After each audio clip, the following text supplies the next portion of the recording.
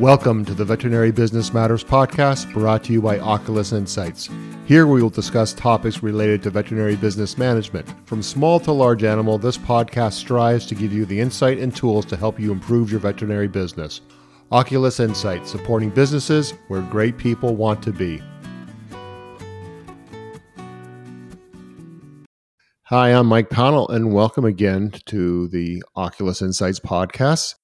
Continuing as part of our COVID-19 Veterinary Resilience Guide, I'm very happy to welcome back to the podcast Dr. Colleen Best, a colleague of mine. So welcome back, Colleen. Thanks so much, Mike. Thanks for having me. So we're going to be talking about compassionate leadership. I'll get you to define that in a bit. But first, you've had a bit of a circuitous route from, I remember you in vet school and then internships and practice and doing a PhD. And now we're talking about a very, very important subject and how it's going to apply to the COVID-19 or any crisis in general, or probably any type of leadership period. So first of all, tell us what compassionate leadership is, and then tell us how you got here. So compassionate leadership, I think, is an acknowledgement and an approach that allows you to be a human and a leader and a business person and a manager all at the same time. I think often they are considered to be mutually exclusive things where you sort of have to have business be business and friendship be friendship, or those empathetic moments or those supportive moments that you have with people. Well, those are separate from high performance, or those are separate from supporting your bottom line and your bank account. Those aren't true. And I think particularly right now in COVID-19 and sort of this crazy storm we are currently in as a world and as a country, as a sort of at all levels, it's really important to think about how we can embrace our humanity, the humanity of everybody around us, and be supportive and really compassionate towards ourselves. Well, notice I started by saying with ourselves first, and then to those around us. Right. How did the interest in compassionate leadership develop? So how did I end up here? I think of all the things I thought we were going to talk about today, that's not where I was, but it is a rather winding road for me. And it actually involves quite a bit of compassion along the way. So I was a hardcore equine-oriented veterinary student, and I graduated from vet school, did an internship in equine practice, came back, worked at the practice I'd been at since I was a student, and for sort of a number of different reasons that just didn't work out. And so then I had this big crisis of, oh no, am I not meant to be an equine vet? What am I doing? And decided that grad school would be a good option for me. Also because as many of us have had, I got hurt by a horse when I was younger in my life. And so whether I was always going to be able to trust my body to be there for me was a definite question. So I started grad school looking at communication, client communication, sort of the veterinary patient relationship in equine practice, turned that into a PhD by also then looking at the referring vet specialist relationship. And sort of timely, that PhD was in epidemiology. After I finished my PhD, I've had 2 little kids. I've taught at the Ontario Veterinary College, and I'm now doing consulting as well as working in biotech, which is not at all where I thought I was going to be. And that has meant being kind to myself along the way, because some of those dreams I thought I was going to have didn't really work out, or, sort of in some ways for the better, because I love where I am right now. And you might be able to hear my dog barking in the background and my children being boisterous downstairs. It's been a winding road that has involved some kindness towards myself about those bumps and unexpected things. Mm-hmm. And so why did this subject become such a fascination for you? Because I know as you're talking about it, and we were just talking about it before we got online there, I've known you for a while, and I can tell the tone of your voice. This is something that really, really, really captivates you. I think that one thing that happens, and I think it happens in everyday practice, in addition to it really happening now in this crisis time, is that we get bogged down in our own stuff. And that's really natural and that's really normal. But it also means that sometimes we forget that other people have their own stuff as well. And so when I think about all of the challenges that we are all facing right now, They are plentiful, but they are also incredibly unique. And so we are all in this storm together, but we are not all in the same boat. And so when I think about why that's meaningful and why that's important, it means that we do need to slow down and look at, hey, what's going on for this person? What do they need to feel safe, secure, and continue to be a productive individual performing in our team? We need to ask that to ourselves. And then we also need to be aware that, between ourselves and our team, there's also this sort of whole other group of people, our clients, that we need to be really aware of because their ground is shaking just the way ours is, and no one is behaving at their best. So when I thought, what is a really important, what is going to be a helpful thing when we think about how to get through the current situation, I think if we start with compassion, if we start with what are you going through? How can I support you? How can I support myself? What am I going through? How can I support my community? I think all of that is going to foster the relationships that we need to come out of this in a constructive way. So we're talking about compassionate leadership, and I'm thinking to myself, as the owner of a practice, you're giving a lot to all of your staff. You're giving a lot to your clients because clients have more needs now. They're going through an uncertain times and they're confused. They can be irrational. They can be more emotional. They can be more upset. Everything is a bit more. And then you're thinking, okay, I'm giving a lot to my staff. I'm giving a lot to clients. How am I taking care of myself? How can I be compassionate to myself? So I'm so glad that we get to start here because while self-compassion isn't something that a lot of people really love to talk about, it's a really critical thing because when we aren't able to be compassionate to ourselves and acknowledge our struggle and acknowledge things that are hard, it really limits our ability to be compassionate with others. And most people would say, no. And I'm here to tell you that it's not, no, I can be compassionate to others and I can just hold all of the high expectations for myself. I am here to tell you, and I know this from having lived it, that when we are more compassionate with ourselves, our ability to be genuine and authentic and compassionate with others increases. And so when we think about what self-compassion looks like, there's some wonderful research done by Kristen, and she talks about the 3 components of self-compassion: mindfulness, kindness, and common humanity. So mindfulness is all about noticing and not being judgmental about what's happening. So really just an awareness of what's going on in your body, what emotions you're having, what experiences you're having. Kindness is doing the best you can, treating yourself like you would a good friend. And then common humanity is knowing that sort of suffering, for lack of a better word, or having a difficult time is something that is very universal in the human experience. And so you're not alone. You're not the only one who's made a mistake. You're not the only one who's worried about keeping your practice or your business afloat. You're not the only person who's going through those experiences, even though their experiences will look different. The themes underneath them are the same. So what practices of self-compassion look like are going to be different for everyone. But what I would really encourage you to be open with, and only with yourself, is being able to say to yourself, man, this is a really hard time. I have all of these balls up in the air and I am scared of what's going to happen if they come down. Right? And only you know what balls you have in the air. Practice, employees, clients, maybe kids at home, homeschooling, what's going on with your partner. Do you have health concerns? Is anyone in your circle at high risk? All of those things, you are the only one who knows what they are. But I'm going to ask you to be gentle with yourself. Because as much as all of your different circles are going through COVID-19, so are you. This experience we are all having is incredibly difficult because it is threatening our safety and our security. And that presents huge challenges in functioning to all of us because our evolutionary drive in our midbrain is really trying to hijack our higher functioning in our cortex.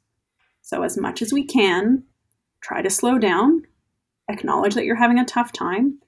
Compassion starts with yourself, and then you're going to worry about everybody else after.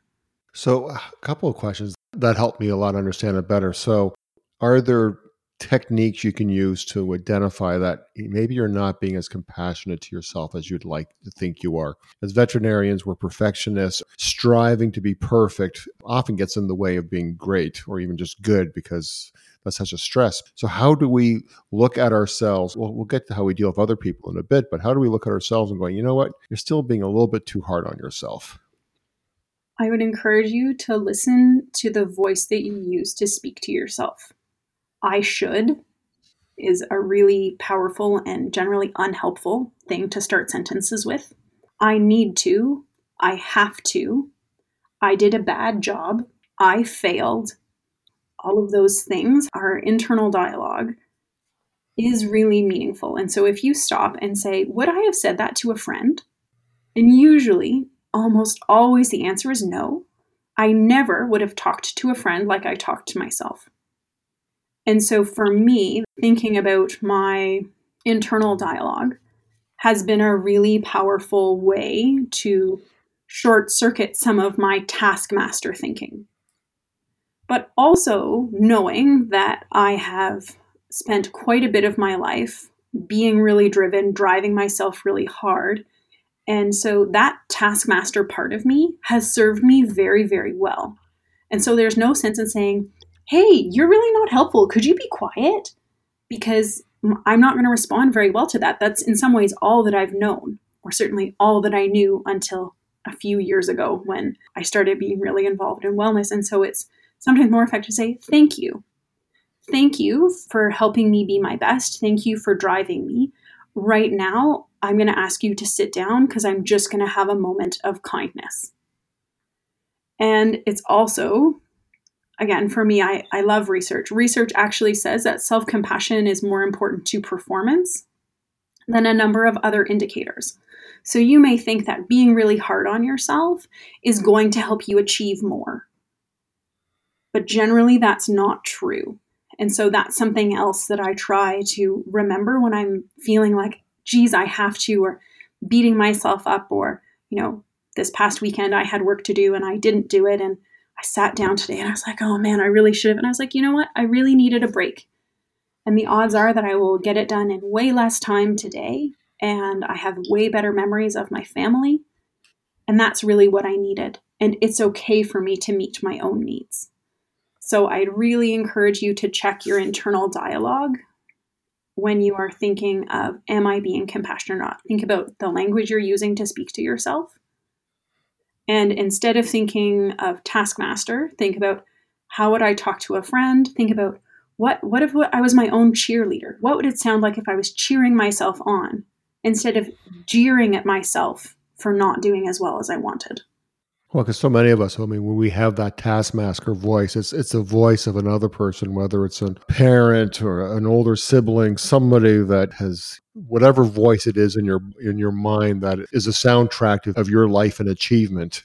When you were just talking, I kept on thinking of like, well, if I was a high level athlete, there's task mastering, and then there's like, you're getting paid millions of dollars to work really hard. And I think so often that's who we look at, is we look at those people who are phenomenally successful, and it's usually athletes, but it could be business executives or could be other veterinarians, and you don't necessarily realize the dark side of what it took to get that person's there. So I think that's never a good road to go down when we start comparing ourselves to other people who are high achievers, because I don't know necessarily if they're always the happiest of people. And their teammates are also being paid multi-million dollars. And so everybody's got a different framework than working in a happy collegial healthcare team, which I think is a different thing altogether. So that brings me to my next question, and that is, what are some of the characteristics or some of the actions that a compassionate leader would do to their staff?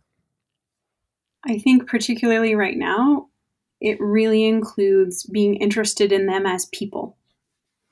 So asking open-ended, how are you questions. What do you need? You can ask really directed, do you feel safe? What do you need to feel safe? How are things going at home? What do you need to be able to be your best self while you're here? So I think that it really does start in, hey, what's going on for you? Help me understand your experience. When we think about empathy as an idea, empathy is all about understanding someone else's experience. And in order to understand anyone else's experience, we need to hear about it firsthand. And I think that this experience of COVID-19 is in some ways a really great sort of experiment, because we are all experiencing the pandemic that is COVID-19. But what my experience of this is looks very different from your experience, Mike, looks very different from other colleagues and friends that I have. And so I think that it's really important to remember that, yes, we are all stressed, we are all scared. There are a number of things that are universal about this experience, but then there are a whole bunch that get really heavily influenced by our personal life situations. And so it becomes important to engage with members of your team and understand what's going on for them. Is their partner's job secure? Or are they isolated maybe at home and really, really lonely?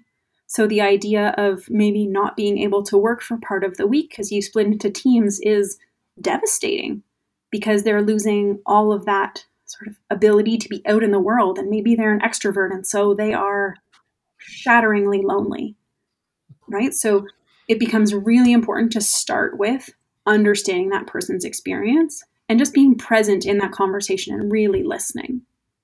So, if somebody is not used to being a compassionate leader, or this is new to a lot of people, how do you start? Because, I mean, if people are used to seeing you as a leader or practice owner in one way, and then, okay, you show up tomorrow and you're asking these questions that you maybe have never asked before, or showed some concern, or I think some people are being like, what's wrong with this person? This is not the behavior I'm used to. Are there ways of just introducing it, or to ramp yourself up so it's not like a too abrupt a change? Because I think to capture new habits, it's hard to transform ourselves radically and right away and expect it to succeed. Radical change is honestly rarely a good idea. Small steps are awesome. And so I think that if compassionate leadership has not historically been something that you have adopted, I actually think that the current world situation is a really great excuse, if you need one, to start. And you could say, we've been talking about this, talking about it with a friend, you listen to a podcast, you talked with your partner, and it's really important for you, and hopefully this is true, to make sure that everyone is okay, because this is an unprecedented time and it's scary.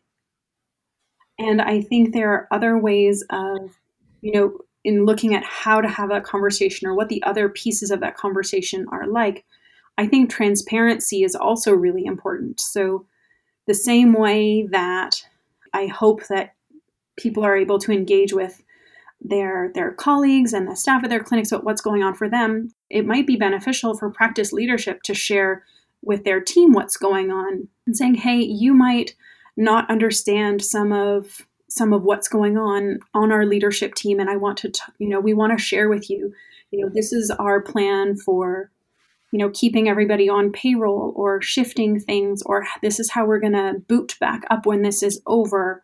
This is why maybe we're still having people in the clinic, because we need to keep cash flow or pay rent.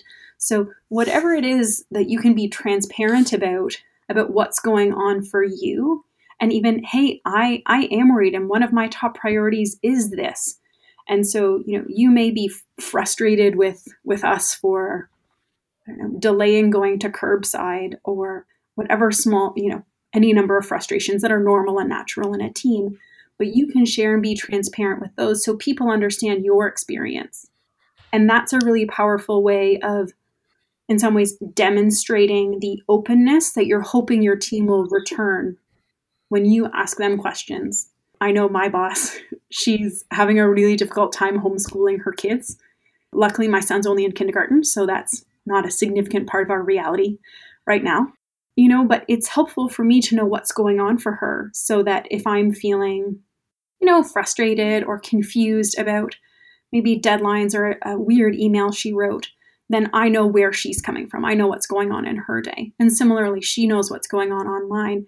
And that allows us to be patient, to be kind, to be understanding, instead of then having sort of a more conflict based, like, oh, hey, now I'm annoyed. Now there are hurt feelings. And then she's frustrated with me. right? And some of this circles back to, how do we manage? Because we all have finite capacity. We have finite capacity for any number of things, but compassionate leadership, compassionate care, compassionate relating to other people is something that fuels itself. So when we are compassionate to others, it fills their bucket, it fills our bucket, right? And then we have more to give. It fuels itself, right? Instead of it just detracting. And that, I think, is a really important thing to remember, which is that when we have positive interactions, they fuel us as well. Whereas some of the other roads we could take where it is more of a taskmaster or a less supportive environment, those take a lot more out of us and they don't give anything back. I think those are some good tips that anybody can pick up on how to start being a compassionate leader. I guess the question then comes like, when is it overdone? Like, when do you go overboard, especially if this is something new? That's what I worry about, because then, the question I can hear some people saying, well, there's boundaries. How personal is too personal? Can you overdo this? Look, I love boundaries. And I think that it is important for us all. We aren't all getting together in our pajamas, having a pajama party on Friday night. We're not having a sleepover party. This is, professional relationships. Generally, I think that asking open-ended questions in some ways keep you very safe because it allows the other person to decide how much they're sharing. Okay.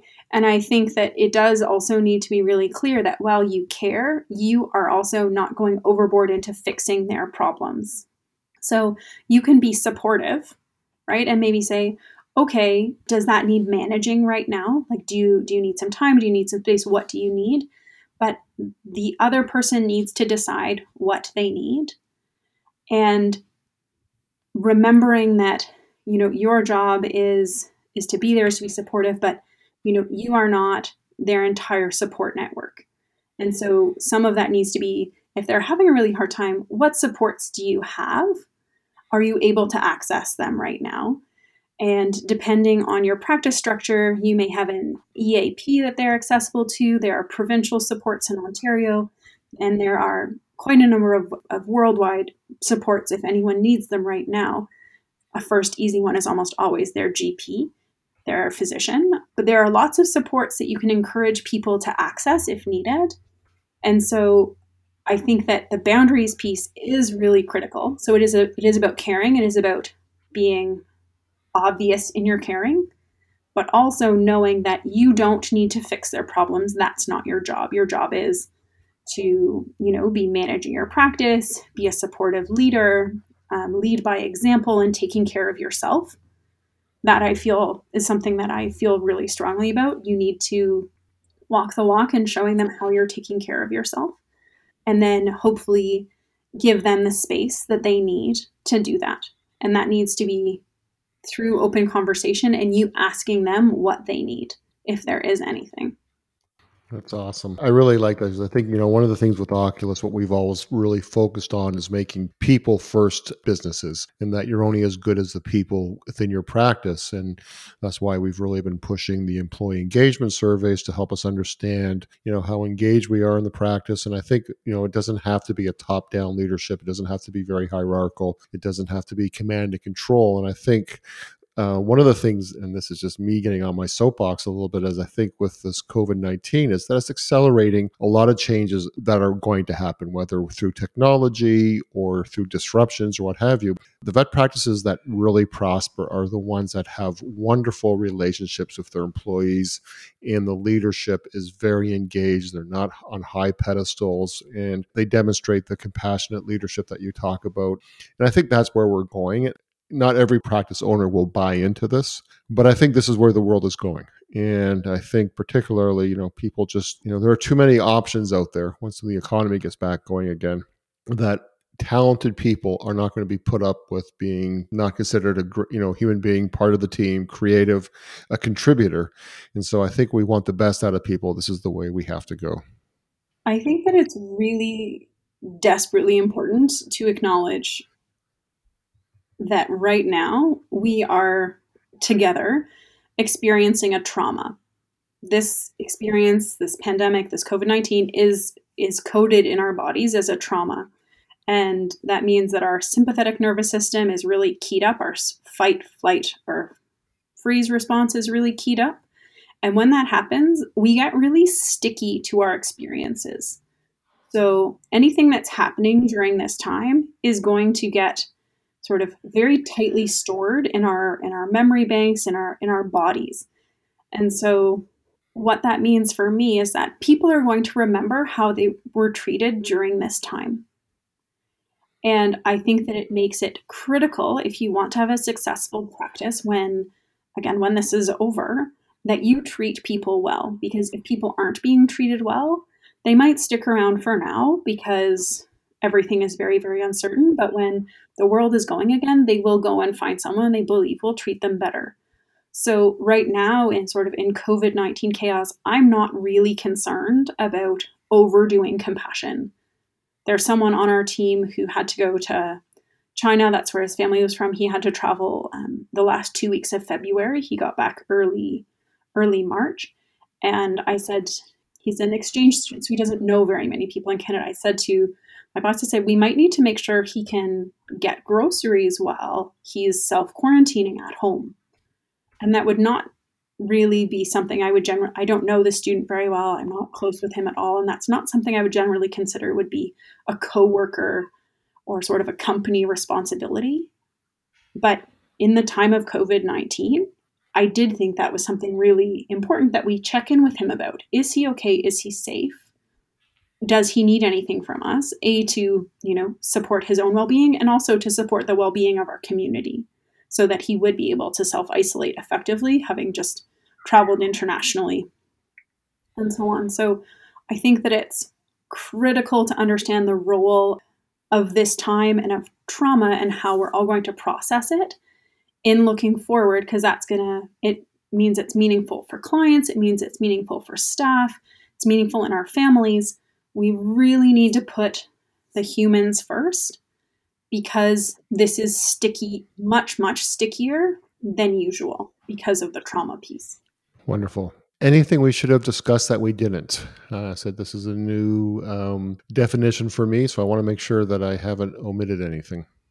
One thing that I have been hearing is that because most clients are now not allowed in practices, it has perhaps allowed an environment where the bad-mouthing of clients, or perhaps some gossiping about clients, has gotten a little bit out of control, or has gotten considerably more ramped up than usual, because there are no checks and balances. There are no clients in the building anymore.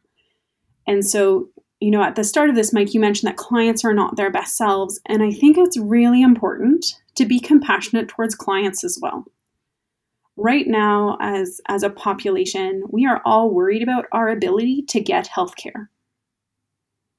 We are all worried that I'm worried my 4-year-old's going to break his arm when he's goofing around and on his bike. And I really don't want to have to go to the emergency room. Mm-hmm. We are all worried about accessing healthcare for our families. We're all worried about if there's going to be a ventilator for them. And so we know that people's pets are part of their families. And so people know that vet care is limited right now by whatever sort of local regulations there are wherever you are. And so people are really worried. And I think it's important to recognize that. So when they call and they're pushing a nail trim, or they're pushing anal glands, or a follow-up lameness recheck, that they are worried about getting healthcare for their family member. And so it's important to be compassionate to that concern. So instead of demonizing that client and being really frustrated, trying to take a deep breath. Where are they coming from? What do they need? How can I meet that need while holding the boundaries that we have based on what our practice is willing to do, what our local governing bodies are willing to let us do, and so on. And I think in the case of horses, also being compassionate, because a lot of clients can't even see their horses right now. So really being aware that we are all worried about getting healthcare for our families, pets as part of that. So yes, compassionate leadership for yourself, compassionate leadership for your staff and your teams, and compassionate relating to our clients, because we do want those clients to hang around. We do want to continue to engage them effectively.